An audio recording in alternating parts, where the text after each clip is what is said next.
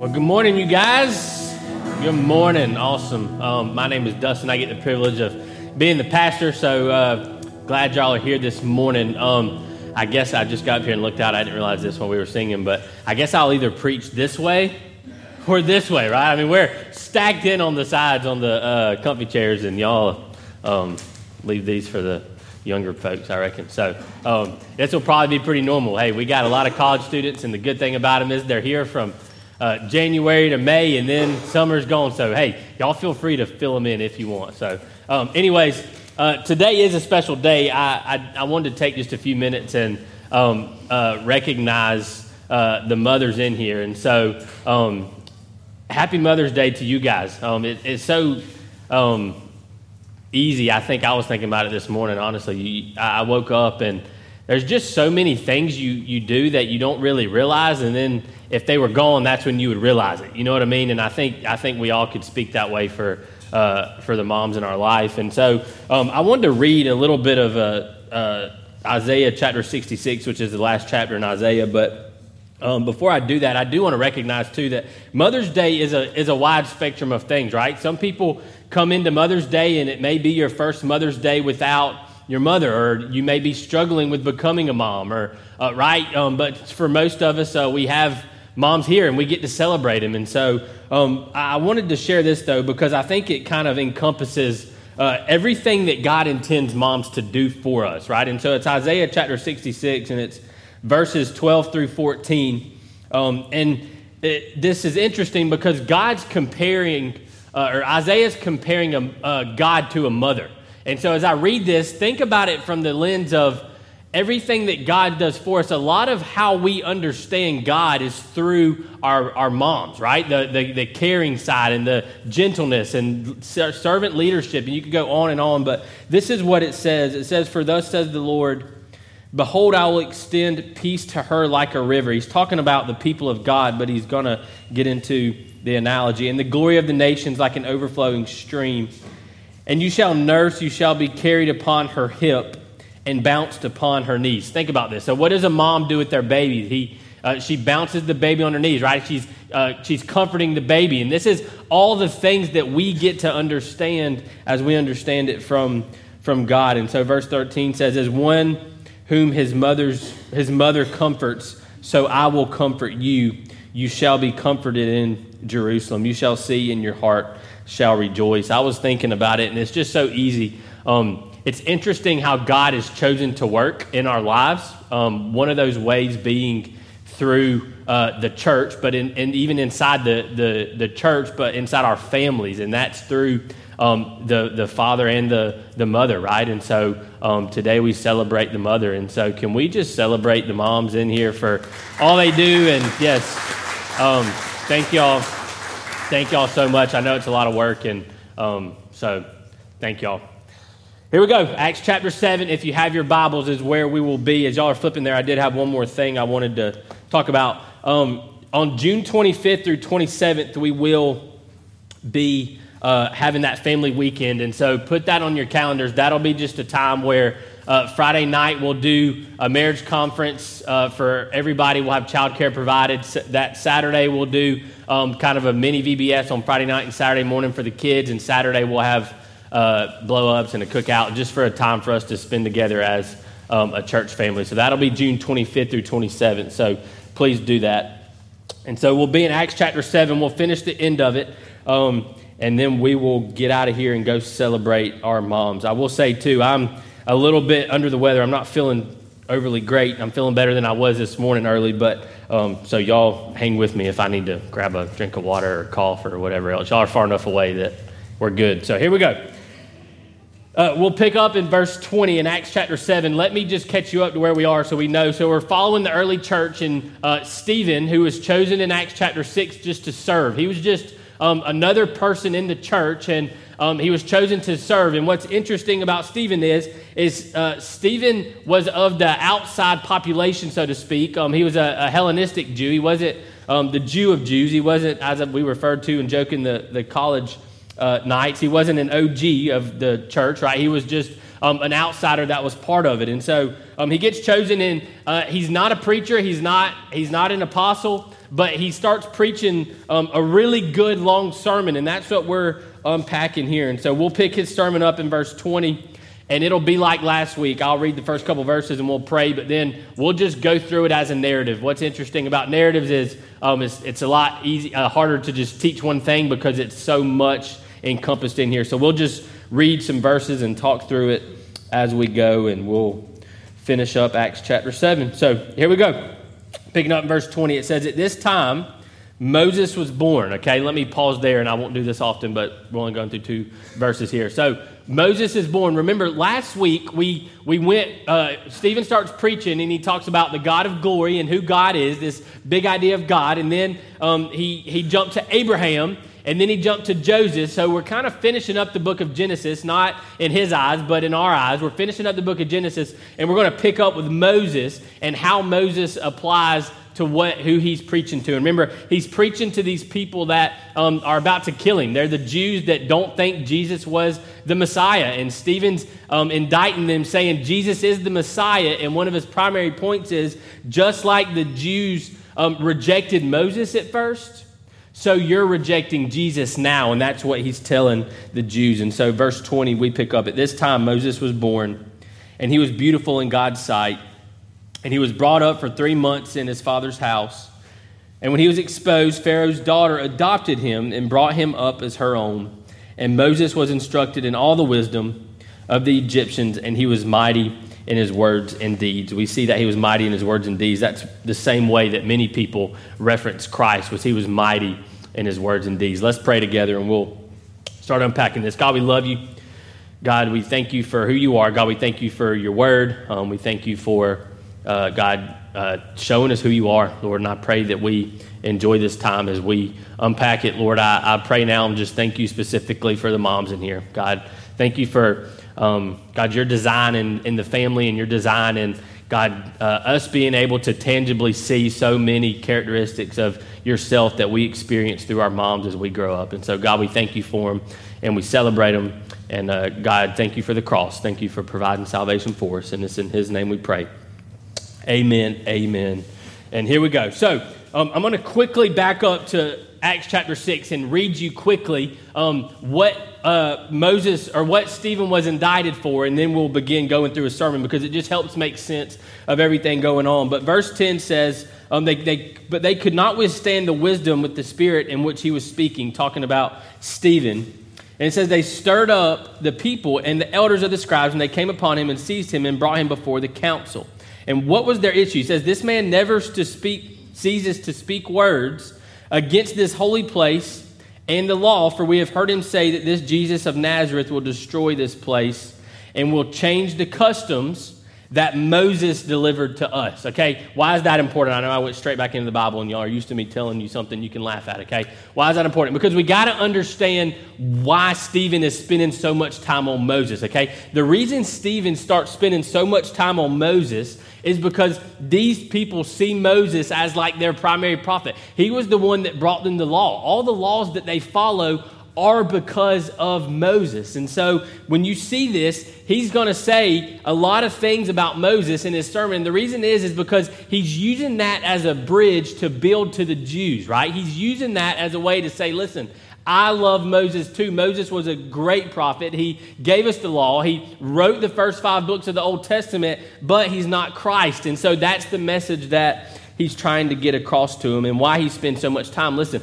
it's interesting. He shares some good things about Moses and so not great things about Moses, but most of what he shares about Moses is good. And the reason he's sharing good stuff about Moses is because they're saying that Jesus doesn't believe in Moses, right? They're saying he wants to erase Moses. He wants to do away with the Old Testament. And what Jesus says later, we see in John 5, is that he says, if you didn't believe me, then you don't believe Moses either, because Moses spoke of me to come, right? And so you can see this story unfolding, and it makes a lot more sense if we had a Jewish background, but it's just interesting to think of what Stephen's doing in his boldness and calling these people out for what they think is true. And so we'll pick up in verse 22, and we'll just unpack a few of these things that we see in here. We'll read 22 through 30, and then we'll get going. It says, "And Moses was instructed in all the wisdom of the Egyptians, and he was mighty in words and deeds." He starts retelling some of the story. So if you need a condensed version of Genesis, here it is. or not Genesis, Exodus. When he was 40 years old, it came into his heart to visit his brothers, the children of Israel. As seeing one of them being wronged, he defended the oppressed man and avenged him by striking down the Egyptian. Okay, so what's he retelling? If you think back to Exodus, there's a story of there's a Israelite that's in there, and they're getting beaten. They're not treated well. They're in captivity to the Egyptians, and so it would have been normal for Moses to walk out and see thousands of people being mistreated. And so he goes in and he starts calling them out. Verse 25. He supposed that his brothers would understand that God was giving them salvation by his hand, but they did not understand. Think about this. Moses is coming from the Egyptians. They've given him power, and he's going down to help them. But they don't see Moses as coming to help. They see Moses as coming to be a part of the oppressed group that's going to oppress them more. You see this? Now, we're going to relate this back to Christ in just a minute, because I think a lot of us see Christ in the same way. Verse 26. And on the following day, he appeared to them as they were quarreling and tried to reconcile them, saying, "Men, you are brothers. Why do you wrong each other?" Because they were fighting each other. But the man who was wronging his neighbor thrust him aside, saying, "Who made you a ruler and a judge over us? Do you want to kill me as you killed the Egyptian yesterday?" At this retort, Moses fled and became an exile in the land of Midian, where he became the father of two sons. There's two things that Stephen does here, I think, that we can really see in this passage. I think that makes a lot of sense. The first one is that what Stephen's showing them here is that they're rejecting Jesus just like the Jews rejected Moses when he came to help them here, right? Think about this. I know this is the case for me, but so many of us, when we think of Christ, if we're honest, we think of Christ as Christ wanting to like pull us back from fun.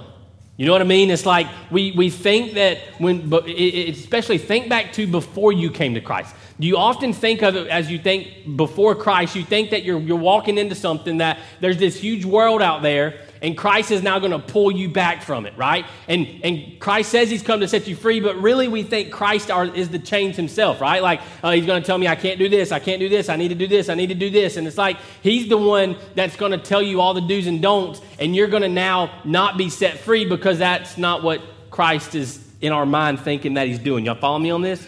But think about this. The reason that is so important, that Christ has come to set us free, and we have to see it the opposite, is because what we fail to realize in that time is what we are slaves to apart from Christ. Right? Think about this with me. I share this often. I think it's just easy to get practical, but why do we wear the clothes we wear? You realize that at some degree, you are thinking that I want to wear this because so-and-so wore it and they looked cool. Right? Or I want to be seen as blank because I wear this. You know what I mean? Think about the good old Southern boys that wear boots, right? We want to have a little bit of maybe redneck in us, and we want to show that to people, right? Or maybe you're real hip, you know what I mean? And you wear the hip stuff. But you see what I'm saying? What's driving you to wear what you wear is an outside force. Y'all follow me on this? Some of y'all are laughing like is hip not a good word? I don't understand, okay? But think about this with me. What we realize is that we're actually a slave to the people around us. You follow me on this? Is that we are wearing and doing what the other people look at us, say that we're doing the same thing they should do. We're actually a slave to culture. It's the same thing that happens all the time. Let me give you another example that I think helps us understand that it's easy for us to think that Jesus has not come to set us free, as we just sing, right? But that he's actually come, or that he has come to set us free. Think about it. We share this sometimes, but think about it from like a money standpoint. Think about how easy it is. And you could be a slave to money on both ends, right? When I used to think of being a slave to money, I used to think people that were slaves to money, what drove their life being money, were people that were obsessed with money to the point that they were rich, right? And you understand that, and that can be true, right? You get so far over here that you get a little bit and you want more and more and more. And so your life's goal becomes what? I need more and more and more. And so that person is a slave to money. But there's also a flip side to that makes us a slave to money, right?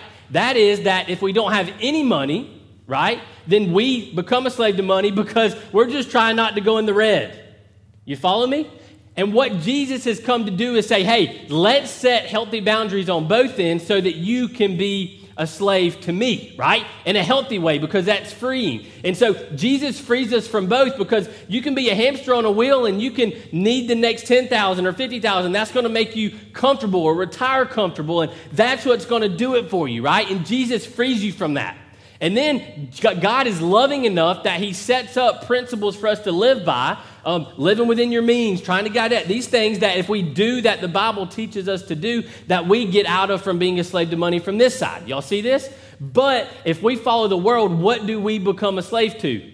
Usually one of those things on one end. We're either going to become battling the red because we're trying to impress people we don't even know by buying things we can't afford, right? Or on the other end, we need more and more and more and more for our comfort so that we can have more. Do y'all see what I'm saying here? And so Christ, if we are actually stripped back a couple layers, we realize that Christ has come to set us free from this, right? And that's what Stephen is saying. He's saying to them from the Jew standpoint, he's saying, hey, you don't realize this because you're in slavery to the Egyptians, but I'm coming to help you. I'm not here to hurt you. I'm here for you. I'm here to give you salvation. And they're just struggling over and over and over to see that. The second thing we see from just this passage comes from him trying to reconcile their relationships, right? He sees two people fighting and he's trying to reconcile them. And so we see here that Moses is a great picture of Jesus, him trying to heal, because that's the same thing Jesus did, right? Jesus healed two types of broken relationships. The primary one he healed was our broken relationship with God. Y'all, you follow me here? Think of it this way. We always share it this way. God is over here. He's perfect and holy. That relationship we have with him before Adam and Eve, before Genesis 3 in the garden, is 100% perfect. They're walking with him in perfect unity, and it's great. But in Genesis 3, sin enters, and that relationship gets broken, and we get on the other side. And now there's a chasm that you and I can't get over ourselves. Only through the blood of Christ can do that, right? So Christ comes and he reconciles our relationship with God, but also he comes and he reconciles our relationship with other people. Now that's where it gets hard, right? You hear it said all the time, and it's a little bit cliche, but it's really good, is the cross is both vertical with Christ helping our vertical or solving our vertical relationship issue with God by giving us access to him, but it's also horizontal, right? You follow me on that? And what that means is that Christ then must have say-so in our relationships around us. Now, this can be uncomfortable or it can be great, right? Think about this with me. It's so interesting that some of the people, it makes me think back to about a year ago with a guy that I was walking with and discipling. He had gotten in some trouble. He had a nice house, a lot of things, and fell off into drugs. He had a beautiful family. I mean, he wasn't the guy that you would think would get addicted to drugs, okay? He started taking and being addicted, but then he started dealing them, right? And so I get the story after the fact, and he comes to church, he gets saved, he loves Christ, and he's radically wanting to walk in obedience to Christ, okay? And the first thing he starts realizing is, okay, now that Christ has saved me, I need to go apologize to all the people's life that I wrecked. You see what I'm saying? Because he understood that if he was in a good place with Christ, it had to affect him and his relationship with people around him. You see what I'm saying? And it was so easy for him to get to that place. And listen, I think that some of us in here, it's so easy for us because we have been following Christ that we forget that it should affect that, right? But if Christ has not changed how we love people, how we see people, how we deal with people, then we need to understand how we understood Christ, right? Why do we love people, 1 John says? Because he first loved us. You follow me? There's all through this. We talk about this a lot with Ephesians, the book of Ephesians. The whole letter Paul writes, the first 3 chapters are theologically how the gospel plays out. And then in Ephesians chapter 4, the first practical application Paul gives to the church in Ephesus, you know what it is? You got to learn to get along with one another, right? And so as we get along with one another, that becomes a practical application of this. Listen, I think about it in my own life, right? The day I came to know Christ, I started thinking all the people's lives that I had hurt, whether it was intentionally, unintentionally, consciously, unconsciously, right? And what do you want to do? You naturally want to start trying to heal those things. It becomes easy because that's what happens. You can see it like this, right? We can't just have faith in Christ and there be no overflow, right? James says it, faith without works is dead, right? But think about this, the other side is too. If we heal all of our relationships around us, and that's good, we can't forget, as we said at the beginning, the cross is vertical too, right? It does us no good if we have all the ethics and love people all well, because in the end, works without any faith in Christ can be dead too. You see what I'm saying? It has to be all in one and both work all together. You can't have one without the other because it ends up breaking down. I was thinking about this practically, and this is just me trying to help you be honest of how does Jesus deal with our relationships and the people around us, like Moses was doing here in the text. But we have to get to a place, and I don't know why, but it seems like every time Rachel and I do marriage counseling, and maybe this is just more practical than we should, but seems to be always the kind of idea that comes up. If so-and-so, usually one spouse talking about the other, right? If so-and-so does blank one more time, you don't want to know what I'm going to do. Right? It's like they leave this open-endedness that they're going to go off the deep end. You know what I mean? And it's like that's their intimidation factor, is I am going to not let them know what I'm going to do as the intimidation for them. You see what I'm saying? And what we have to come to a place to see is that that's not how Christ has worked, right? If we look to the gospel first, then we realize that we have done blank to Christ, and Christ didn't do blank back. You follow me on this? Is the gospel has to play out vertically and horizontally in our relationships. I try to have no one in my life that I say, yeah, well, they did blank, so I'll never forgive them. I'll never talk to them again. I'll never blank, right? Because what the root there is unforgiveness, right? And we have to get to a place where we're willing to do that, because this is what the gospel says. The gospel says we did do blank and Jesus still did. You see how that's the opposite? So-and-so did blank to me, so I will never talk to them. I'll do away with them. I'm done with them. But we did do all of that, right, to Christ, and Christ still said, I will love you, I will care for you, and you will commit adultery on me in a sense every way, right? Every day. You will cheat on me, you will love things more than me, you will want things other than me, your worship and desires will flee you, and you will get your eyes off of me. But he's still there and he still loves us. You follow me on this? Is all of this wraps up in the gospel, and that's what Stephen is trying to show these people. He's so passionate about it. He's telling the story of Moses trying to heal their relationship, saying, listen, Jesus has come to heal the ultimate relationship. You just need to understand. You need to peel back the layers and understand that just how you're rejecting Jesus is the same way the Egyptians, or the same way the Israelites rejected Moses. And so we see this exact same thing coming up over and over. Then we get to verse 30 and it starts getting good. It starts getting good again. Verse 30 says, now when 40 years had passed, an angel appeared to him in the wilderness of Mount Sinai in a flame of fire in a bush. When Moses saw it, he was amazed at the sight, and he drew near to look. There came the voice of the Lord. I am the God of your fathers, the God of Abraham, of Isaac, and of Jacob. And Moses trembled and did not dare to look. Then the Lord said to him, take off the sandals from your feet, for the place where you are standing is holy ground. I have surely seen the affliction of my people who are in Egypt, and have heard their groaning, and I have come down to deliver them. And now come, I will send you to Egypt. You see, what's interesting here is this idea that Moses has to be cleansed before he comes to God, right? Think about this with me. He sees this burning bush is the same narrative Stephen's talking about. He sees this burning bush. He starts going towards it. A voice from the Lord comes. And what did Moses have to do before he went into the presence of God or saw the presence of God? Take off his what? His sandals, shoes, right? Think about this with me. This happens with almost every prophet in the Old Testament. Think about Isaiah. Isaiah is about to speak on behalf of the Lord.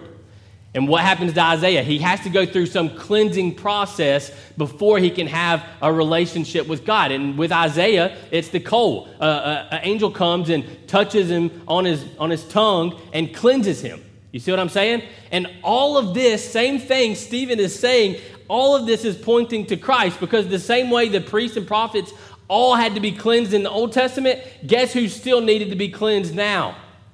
You and I. And guess how we're cleansed? Not by taking off our shoes. Not by angel coming with the coal and touch us, right? We are cleansed through the blood of Christ. And so what Stephen's doing here is these people have an awesome grasp of the Old Testament, and he's saying all of these things are pointing you straight to the one you're denying.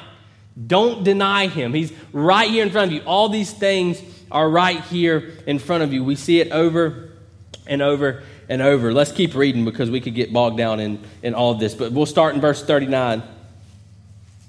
He's still preaching to him. He's still using Old Testament stuff. If you want to read it, I wish I could do 50 verses in a day, but we'd be here for no Mother's Day. So here we go. Verse 39.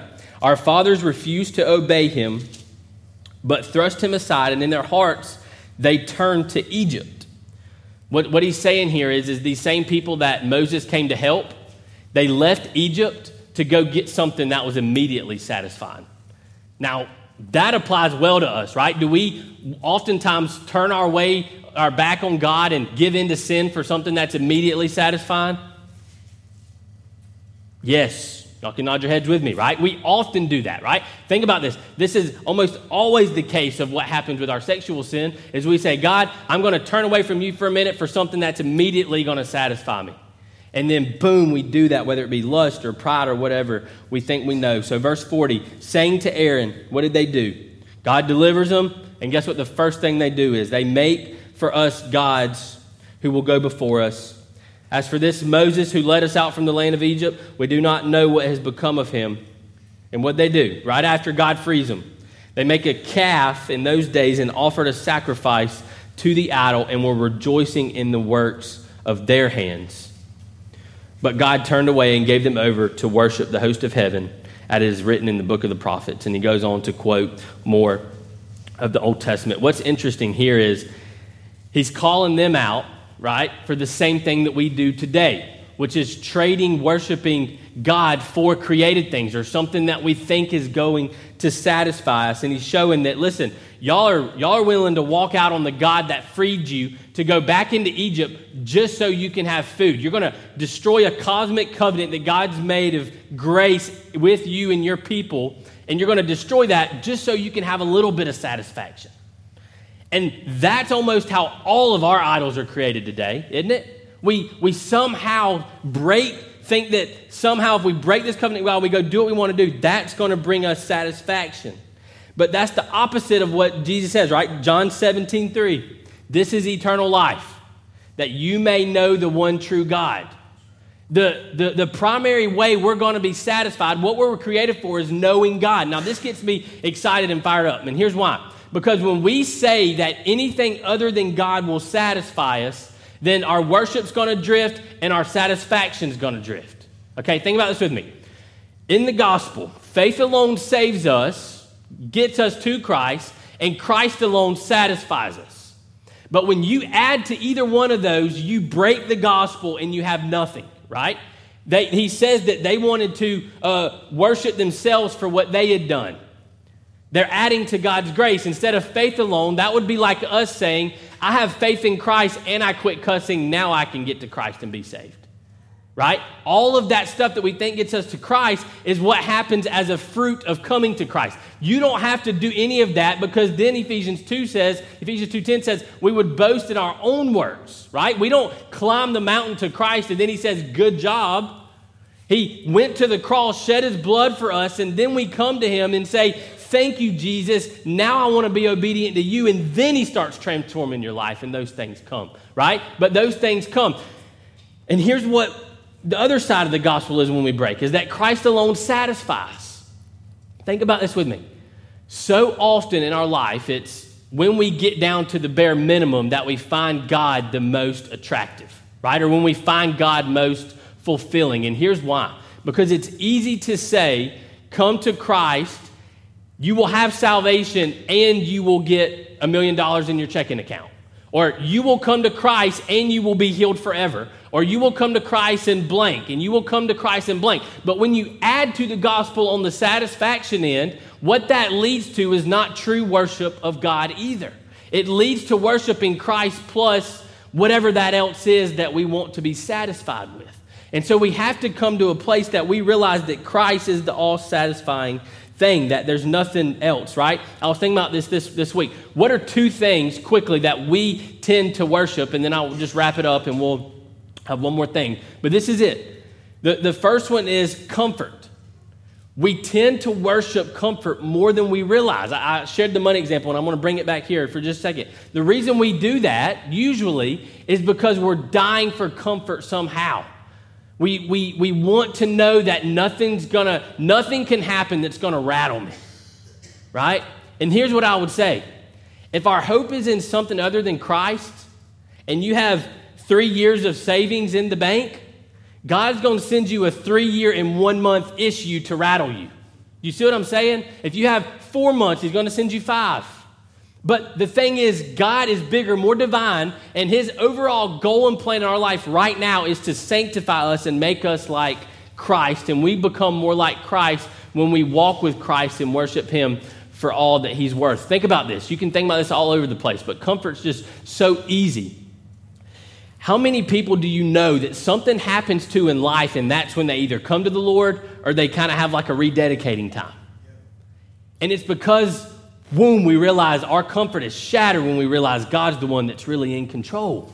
There's a story just recently, right? There's a lady in our church who's been praying for her family for years, I think probably 30, 40 years. Her brother gets bad sick. I think starts realizing that, man, I'm not quite as in control of my life as I want. She starts talking with him, praying with him. The guy gets saved like 2 weeks ago after kind of turning his back to God and the gospel for 40 years, right? And that happens to all of us. My testimony is similar. Raise yourself up. You can do it. Go to school, make money, get a good job, be a college athlete, and then woof, it rips from you. And you fall down, and then what do? You kind of try to re-grasp and grab it. There's all kinds of things happens, but all of this happens, why? Because we start putting faith in our foundation in something that can be taken, right? And that's what we have to realize here is that it's easy to fall into worshiping things that aren't going to do it.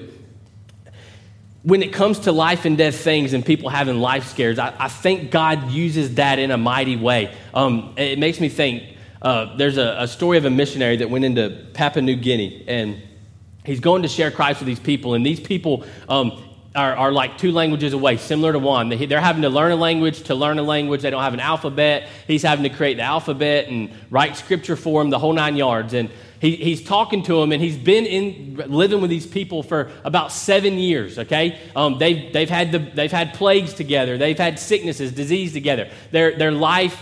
Their family knows their families well, their life on life, and they've been looking for opportunities to share the gospel. And guess the one time when the gospel got in, they had the first believer. It was at a funeral. Why is that? Why are those times so deep to us, you guys? It's because we realize that life is bigger than us, right? It's because we realize that we're here for something more than just 70 and retirement and happiness. We're here with a purpose created by an eternal God, and we're going to live in eternity with him, right? We are eternal beings going to spend it somewhere. And so we come to realize that when those things happen, God is usually trying to help us and grow us and get us back to a foundation that's unshakable, which is only going to be life in Christ, right? Christ is the only thing that's not going to shake. And so if we could have a one-on-one conversation with all of us, then I think we could understand. But I think we could all ask the simple question, what is it that we're tended and we're bent to put our life on, that foundation that can be taken? But listen, this is why we sing in so many songs that death has no sting. This is why the resurrection of Christ is such a big deal, right? Because Christ in his resurrection assured ours. We don't have to have our hope in 50 years, 70 years, 80, 90 years on earth. We're going to resurrect and be with Christ forever. And so the Christian hope that we have runs deeper than any temporary satisfaction that would be worth leaving Christ for. We get Christ, and he's all satisfying. The last thing is this, and I want to just read quickly these verses, and we'll talk a little bit about summarizing up what Stephen did for us. I want to start in verse 51, and this is the end of his sermon, okay? This is wrapping it up, and we'll get to some little more practical things next week. But he says, "You stiff-necked people." Could you imagine how frustrated they are? Uncircumcised in heart and ears, you always resist the Holy Spirit as your fathers did, so do you. He's still calling them out for the same thing over and over. All these people I'm telling you about, they resisted them, and God had to show them. Well, now God, you're resisting the one that God has shown you, which is Christ. And they killed those. Which of the prophets did your fathers not persecute? And they killed those who announced beforehand the coming of the righteous one, whom you have now betrayed and murdered, you who received the law as delivered by angels and did not keep it. There's a couple things I want to just think about Stephen's boldness and apply to us, and we'll be ready to go. But I want you to think about this with me. Stephen does two things here that I think is very wise, right? The Spirit was working through him, so I think he was able to do it supernaturally. But there's two big things, okay? Number one, he was supernaturally bold, okay? He was bold with his faith and sharing it, while at the same time, he molded to his audience, okay? The reason he spent so much time talking about the Old Testament, and some of y'all are like, oh my gosh, are we going to get to something, okay? The reason he's doing this is because they are rooted in it. That was their foundation. That's what they knew. And so Stephen is using that as a bridge to share the gospel with them, okay? So now take this and apply that to us today, okay? How can we be bold like Stephen in sharing the gospel, right? We don't want to ever compromise on the gospel because then we lose everything, while at the same time doing what Paul says in 1 Corinthians, which is being all things to all people, right? Think about this. That's a hard thing to do when you start thinking about it. How can you in your life use your hobbies, what you're good at, your work, etc., and use that as a way to become all things to all people to build a bridge with them, while also not sacrificing the gospel and sinning, obviously, to do it? Does that make sense? How can you in your life build bridges for evangelism to share the gospel without compromising the truth of the message? And here's where I think Stephen does it brilliantly, but I think we can think about that ourselves too is, listen, that's why when you start thinking about this, there's so many good things, and you see so many people having so many ways that they're able to build those bridges without doing it, right? We don't want to be a chameleon in our obedience, meaning we don't want to be obedient to everything and change, but it's okay to, at the same time, use things to build bridges. I was talking to somebody the other day, and they were telling me that, listen, they were trying their hardest, and they've been praying hard, realizing that their kid is not on this random T-ball team in Athens for no reason, okay? Their kid is on that T-ball team so that they can use that as a bridge to the gospel for the other families on the T-ball team. You see what I'm saying? And in those senses, in those ways, there are lots of things that God has given us that we can build bridges similarly and with wisdom and strategy like Stephen did, while also using that to take the gospel to those people that are in our life. The last thing is this, and we'll pray and be going. But I think the last thing is this, is with boldness, especially with Stephen here, comes hard truth, right? Think about this. These people didn't hear this, and they're like, yes, I love you telling me I'm wrong. You know what I mean? That's not how the Jews were thinking about this. They were seeing it as hard truth. Listen, later on in this, it says this, and it's very interesting, but it said they were so mad at him that they started gnashing their teeth together. Just, you know what I mean? That's how mad they are. I mean, seriously. But I think what it does for us, and I think what makes this so important as a church body, is that we realize that just as they did, and Stephen is helping them see their blind spots, it's the same way with us as a church body, right? The reason we teach the word, the reason we push things like connect groups and small groups to get in is because, listen, one of the things God has given you in the church, the reason he wants people to be a part of the body of Christ is so that you can see the things in your life that you don't see, right? And that's what Stephen's trying to help them do, but that's what we have to do ourselves, is we have to put ourselves in position that God can use us and shape us and sanctify us into becoming more like Christ. You follow me on that? Is there's got to be something we're doing, and that's part of the gift of being in the body of Christ, is that we don't always see those things, but we get to be a part of it, and that's what Stephen was trying to help them do. And so we challenge ourselves, how can we learn to embrace that? How can we learn to embrace this process of becoming like Christ, even when it's not easy, You know what I mean? It's like lifelong embracing the grind of becoming like Christ, God working on us and us being shaped into the image of Christ. Because as he says in Ephesians 5, our goal is at the end of this, that the church is presented holy and blameless to Christ, right? That we look more and more like Christ every day, so that when we get to the end, we say, my life looks more and more like Christ today. And we keep on growing and keep on moving along that spectrum of becoming like Christ. Let's pray together and we'll be done. Father, we love you. God, I thank you for who you are. God, I thank you for,